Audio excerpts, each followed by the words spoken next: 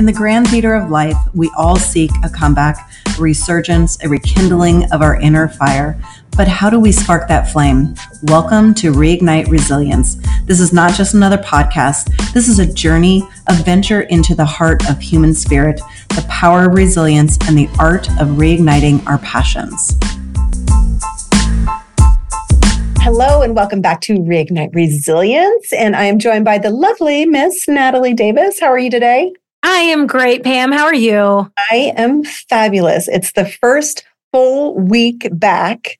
Without a holiday on a Monday. And sometimes that's a little depressing, but I was ready. I was ready to let's get this back. Let's get this year started. So that was joy in those grunts, I think. I had a little bit of joy in there. I don't know if I'm convinced. Maybe the listeners are, but it's hard coming back when I was able to unplug and take a little bit of a vacay, a lot of bit of a vacay. So it was a little bit of a stretch to get back, but I am happy to be here. Yes, me too. And I'm so excited because we're kicking it off with a guest. And this is one of my favorite people, somebody I've known. We just discovered, we're like, how long have we known each other? So really where we got to know each other was back in 2018 when the guest came to Fort Collins and we got to spend like 2 days in a room, locked in a room, just being creative and coming up with stuff. So I'm super excited. So I am going to read her bio and then we will jump in and learn all we can learn about Miss Beth Kellan. So Beth is a native of both the Pacific Northwest and real estate. Her experience started when she was young, working in her parents' real estate office during weekends and summers in Bellevue, Washington. Always a dreamer, she loves manifesting new experiences and creating new challenges by asking what if or what's possible. I love that. After building and managing a $25 million real estate business for almost 2 decades, an adventure to be sure, she asked herself, what if? The answer to this question led to the decision to adopt the elusive 4-hour work week. And I so want to dig into that when we talk to you today, and spend 7 months in Costa Rica with her husband, Pete, son, Max, and daughter, Ellis. She credits harmonizing her professional and personal life by mastering the art of working smarter, not harder, and focusing on having an abundance mindset. She has mentored, coached, and hosts workshops for hundreds of small business owners with a focus on goal setting, business planning, efficiency, and mindset. She believes in living life to its fullest and creating unforgettable experiences for herself and her loved ones. Beth earned a bachelor's of science in human development and family science from Oregon State University and has traveled and lived in Europe, South and Central America, and throughout the United States. Portland, Oregon is her home base. Currently, she is in one of the most significant transition phases of her life. She is figuring out what her next big what if is. Welcome. I'm so excited for you to be here, and I'm so excited to dig in. And so tell us about you. Tell us about what if. Tell us about this 4-hour work week. I'm sure everybody's dying to hear about that. I am dying to hear about that. Yeah. I couldn't even write it. I was like, 4 hours a week?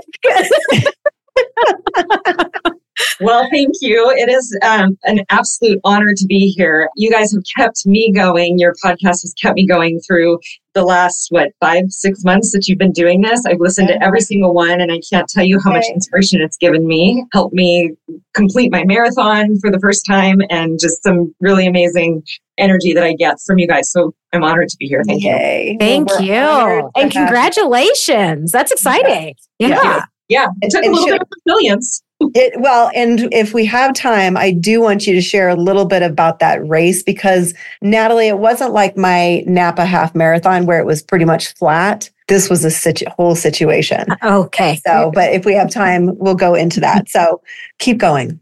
Well, to answer your question about the 4-hour work week, it wasn't even really something that I designed. It just sort of happened amazingly. And I say that, and I guess that's not really true, but it felt like it just kind of happened. You guys know what the real estate market has been like. I took a leadership position with my company in 2020 and was also still selling real estate. And it was basically like 2 full-time jobs. Yeah. And I just looked at my husband one day and I said, what are we doing? Our kids are getting older. They're going to be so busy with academics and friends and sports that we have this small window of time. We've always had the dream to live in another country. and expose our kids to a different culture, a different language. And so we just said, what the heck, let's do it. What if we could? It took us about a year to plan and put everything into motion. And I have a wonderful, wonderful business partner that has managed our real estate business and was able to have referrals go to him, and also was doing some coaching and teaching remotely while I was in Costa Rica at about 4 hours a week.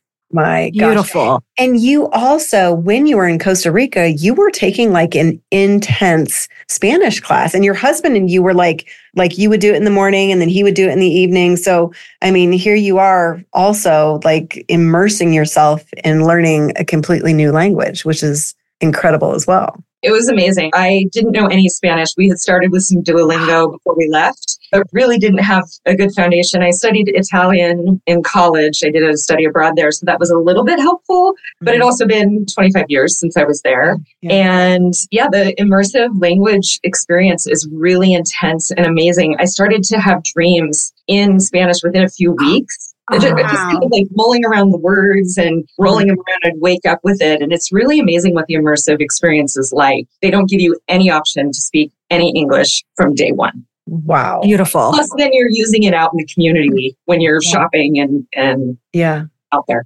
So you pick up your family, move to another country. Nobody speaks the language. So you just jump in and immerse yourself into this new culture. What were some of the fears going into it? And then when you were there, was it what you expected? Was it easier, harder? Yeah, those are great questions. Gosh, so many fears. The adjustment, it's different when in the previous experiences that I had had with traveling and living in other countries or other states or other parts of the world, it was just me. And it's easier to manage just you. But when you have a 9 or an 8 and a 10-year-old at the time, plus a partner, everybody has their own experience and their own expectations. So there were a lot of fears. Can we do this? In hindsight, when you say that, nobody's speaking the language, I'm like, what were we thinking? Were we? But we just like, we're going to do this. We're going to figure it out. We're going to be a team. Went into it with a team mentality, and we were there for each other. It was hard. It was harder in some ways than I expected and easier in others. Some of the things that I thought would be easy would be like shopping and eating, but with 2 younger kids that have some particularities, that was hard. It was actually really challenging to feed our family healthfully, which was surprising because we were on the Nicoya Peninsula in one of the blue zones. So I just assumed that there would be access to like tons of really great vegetables. But when you think about it, vegetables don't really grow in that area. So tons of fruit was amazing. The fruit was amazing. But yeah, and so just getting used to the different flavors. Costa Rica has a different palate than what you would anticipate in Central America too. We love spice and flavor and heat. And so their typical meal is a little different. Oh my gosh. And the kids were put in school as well. So this wasn't like you just went down and you're all just hanging out. Like the kids were put into schools and they were Spanish speaking schools, correct? We thought it was going to be about 30% English, 70% Spanish, and it turned out to be more like 95% Spanish, 5% English. So it was a real learning curve, and their school year is a little different than ours. And so the way that it worked was that they kept the kids in the same school year, even though they should have been a year older, but academically and not knowing the language, it made sense. That was really the most challenging piece, was their integration into a community that had gone to school together since they were in kindergarten. Being an outsider, I think it gave some really great perspective and opportunity for empathy coming home about what it's like to be that kid that has a second language that they're learning in a school where they don't know anybody. And so talk about resilience. I mean, your kids had to go through this phase of having to be resilient through this very big transition. Were there specific things that you did to help them kind of navigate through that? We did actually pull our oldest out of school for a couple of weeks to take the same course that I was taking, which is geared more towards adult, but it's 100% immersive. And then they teach you rather than going to a school that's just as teaching Spanish speaking kids, it's geared towards people that are learning the language specifically. And that was really helpful. And it took about 3.5 months and the language clicked. All of a sudden, something shifted with them, and they got the confidence, they had the vocabulary. And my youngest almost learned it. She was young enough that she was learning it as a native speaker would learn it. Wonderful. I love it. So how long were you in Costa Rica in total? We were there for 7 months. We said we were going for 6 months to a year and kind of left it open. In hindsight, we were all anxious to get home. We were missing family and friends, and it gets really hot there. Yes. So we arrived in the green season and the rainy season, so we didn't realize how hot February and March are. And so we got home. The day we got home, it was like snowing, crazy snowstorms here in March, which was unusual. But yeah, in hindsight, I wish we'd stayed the second 6 months, because it was like those last 2 months that we really started to get to know the community and start to really make some great friendships. Yeah. Okay. So right before you got in the groove. Were there other expats in the area, or did you guys truly immerse yourselves in like a local community? Yeah, there were actually a lot of expats. Yeah, a nice mix though. So we had people, friends from all over North America, Europe, Argentina, of course, Costa Rica, and love it. I just got back from Costa Rica about 2 weeks ago. And I absolutely fell in love. And you're right. It was toasty on some days.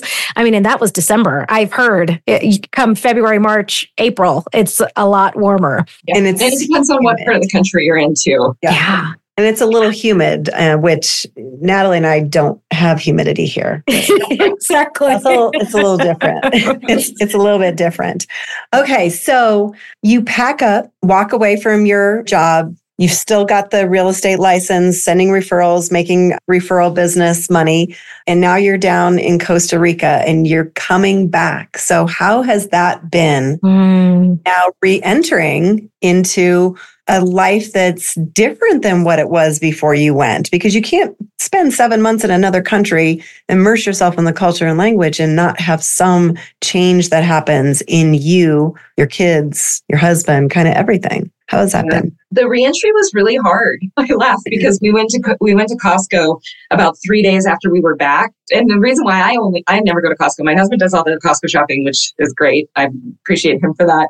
But I went because our storage unit had been broken into and all of my winter clothes had been stolen. So I needed like some quick sweaters and sweatshirts and a pair of jeans. I thought, well, maybe Costco will have a few things. And I am not kidding you. I don't think I have ever been so overwhelmed in my life. The sheer amount of choices, the bustling, the amount of stimuli that I was experiencing, really intense. And it took me by surprise because I've traveled a lot, but we really got used to that slower pace. We got used to, I remember we couldn't find saran wrap in our town. And so we were like, well, okay, I guess we have to find another way to store our leftovers, So you just figure things out because you have to know what day to go that the vegetable delivery happens because it's only twice a week. And by 2 days in, it's not great. And so you've got to know when to go and get the fresh, it's just a really different way of living and planning. Oh, wow. What do you miss the most?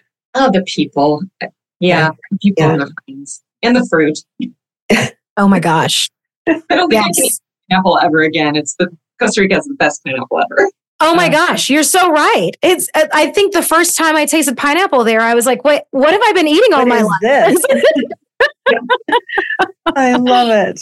I love that. You're back and your last line said what you're looking for your next big what if. So tell us about that. Where are you at right now in your journey? Because it sounds like you didn't go back to selling real estate full time. Great. Yeah. Again, great question. I went to Costa Rica thinking I'm ready for a change. I'm ready for another career or a shift in career. Real estate has been so amazing and so good to me. And I have loved every second of it, but I'm ready for a new challenge. And what does that look like? And so I was thinking that Costa Rica would maybe give me some clarity. Okay. And it turns out it didn't. I really learned to rest, which I needed to do as well. And that's super important. I think in order to be resilient, we have to allow ourselves rest, right? And we don't often do that. I don't often do that. We've now been back longer than we were there, which is crazy to think about. The time just flies by. And I'm figuring it out, but I'm still really in this. I think about resiliency or success or your journey as kind of a bell curve. And right now I feel like I'm at the very bottom of my curve. Okay. My husband keeps telling me, it's the darkest before the dawn. Just something's going to happen. And so I keep waiting. The universe is just really helping me practice my patience for the right thing and the next thing to come along. When did you discover the mantras, like the what if or what else is possible? And that's one that I've adopted myself over the last couple of years, probably year and a half. But when did you discover those mantras and what has come out of them since discovering them?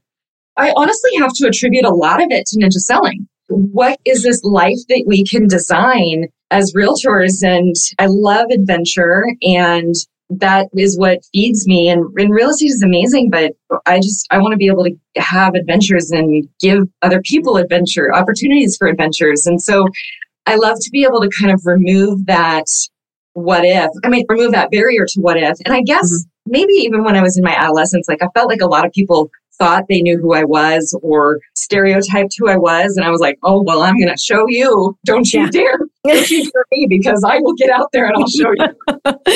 It's like, this is the box. I'll be over here. Thank you. Yes. I love that.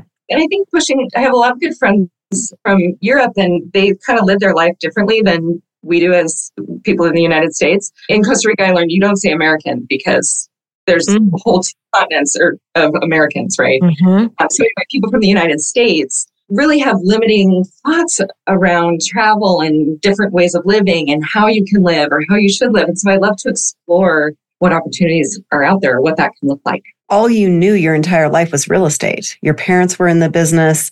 So now it would make sense that you get to this place where it's almost like, what else is out there? Yeah. I've only known this. What else is possible? And I just wonder, how many people just stay because they're like, oh, this is comfortable. I don't know many people. I don't know that I could do it. That would be, you know what? I'm going to go to Costa Rica with my whole family for 6 months to a year. We're just going to go. Don't know the language? There's no way. So when you started telling me you were going to do it, because you and I have been we talked about that. We've been doing monthly calls together since, I think, 2018. We call it Hour of Power calls, where we just are kind of, what do we have going on? It's encouragement. It's helping each other, supporting each other. And so I remember when you started going on this journey, and I just almost had this envy that you had the courage to do it, and wished, I was like, gosh, would I do it if I had the opportunity? I don't know. I mean, talk about resilience. That was courage, and you had no idea what to expect. And your kids got through it, and how amazing. I love it. I think, when we're talking with our clients and we're coaching our buyers and sellers, there's kind of this, I implemented, especially during the recession, the Great Recession, which is when I really kind of started my career here in Portland as a sole practitioner or sole real estate person, not working with another agent. And I would ask the question, what's the worst that could happen? When you would have someone that has that real kind of high, no tolerance for risk, what's the worst that could happen? And so I always try to go back to that. And what's the worst? We come home early. We hate it. It's in a month. We come home. We'll figure it out. We may have to stay with parents because we've rented the house out, or with friends or couch surf or whatever, but we'll figure it out. What's the worst that could happen? And that kind of helps remove that fear, or at least give you the courage to keep going, even though you are afraid. Yeah, absolutely. I love it. Now, you recently ran a marathon. And that in itself is a huge feat. I just did a half marathon, and I know Natalie's done a half marathon. And for me, that was a huge feat. So it was plenty. My box is checked. I'm good. I'm good. So I mean, when I got over the finish line, I'm like, oh my gosh, I would have to run this a second time. And I'm like, no, I'm good. No, thank you. So you did this huge feat. And what made you decide to run a marathon? And tell us what that journey was like, because that is a huge mental and physical thing that you do to prepare yourself to do that. Well, I'll try not to take up the whole time with the story, because it starts a long time ago. Long time ago in a galaxy far away. Once upon a time. So I've had, with Ninja, I've always done the life list and the bucket list. And of course, I've had a bucket list since I was in my early 20s. And in some way, shape, or form, I didn't really know that's what it was. But things that I wanted to do. And a marathon has always been on there. And I think, I probably have this sick, perverse desire to test how far I can go on something, right? I never really realized how competitive I was until I was in my 20s. And I'm probably the most competitive with myself. even. Yeah. So it's been on my bucket list. And I wrote on my vision board, I think in about 2015 or 2016, that I wanted to run the Dublin Marathon in 2017. I was giving myself 2 years. I have a lot of friends in Ireland, a lot of connections to Ireland. I lived there in my early 20s. And what a great excuse to go to another country and see some friends and run a marathon. Yeah. And then in 2016, I was in a car accident and I had a brain injury. So initially thought it was just a concussion. After 10 days, they're like, oh, you have post-concussive syndrome. The symptoms kept happening, the nausea, the confusion, the visual disturbances, all of that. And it's been quite a journey since the brain injury. It took about 2 years to not fully recover, because I don't think I will ever be 100% recovered. There's definitely limitations. I have to really pay attention to my energy and my stress. And so that was definitely a life-changing thing. And what I found was that when I was running, it was exacerbating my headaches and my migraines. Okay. And so really stopped running. I was frustrated every time I would start to run. I'd get headaches again. But when we were in Costa Rica, I would go for a lovely run along the beach. And it was always shaded because it was kind of the frontage road. There was always a nice breeze. I would have to do it before 10 o'clock before it got too hot. And I wouldn't go far, but it was flat. And I noticed that I wasn't having headaches. And so I started to kind of think, okay, well, what's going on here? Is it because I'm not on the computer as much? I'm not working as much? Is it because it's warm? I don't know. So when I got home, we had that cold spell and I went for a run first week that we got home and I started to get headaches again. And I thought, I think that my muscles are cold. You know, we live in the Pacific Northwest and I'm always bunched up and shoulders up to my ears because it's cold and freezing. And so I started to just play around with that. And I actually started to put a heating pad on my back before I would go for a run. And I found that really helped. And so I was able to start running. And maybe because I already had a foundation of running for those few months in Costa Rica, coming back, it wasn't as hard. And so in about June, I thought, or May, I was like, oh, I wonder if this is the year that I could do a marathon. And I was kind of quiet about it. I didn't really say anything. I'm a member of this amazing running group that we meet every Wednesday morning. And I don't consider myself a runner, but in that group, I will find that all of a sudden I'm running 4 miles consecutively and it doesn't feel like I'm running 4 miles. And so I started to talk to the coach. She's amazing. She was a huge advocate and she really put together a plan for me through the summer. And it was excruciatingly slow, the progress. Yeah. Which I think when we talk about resilience, I want it now. I want it to happen now. Let's make it happen. Let's go get it. And really, it's those tiny gains every single day. At one point I was running, June, I was running up to like 4 miles a week. And by the time August came, I ran 42 miles in 1 week. And so it felt so slow, but that's huge. What is that? Absolutely. Huge. Or 1,000% change. Yeah.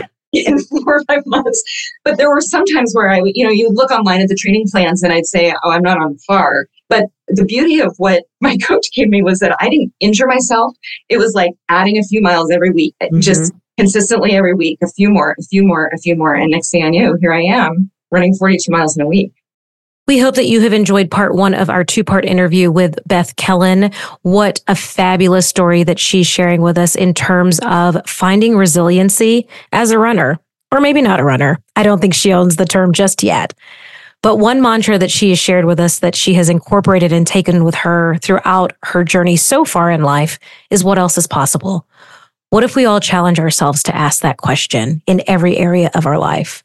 How much more could we grow? Where else could we go? Make sure that you come back and join us for part 2 of the interview, where we will dive into hearing how Beth actually finished the race and what else she has in terms of her life list that she'd like to accomplish in the coming years. We'll see you soon.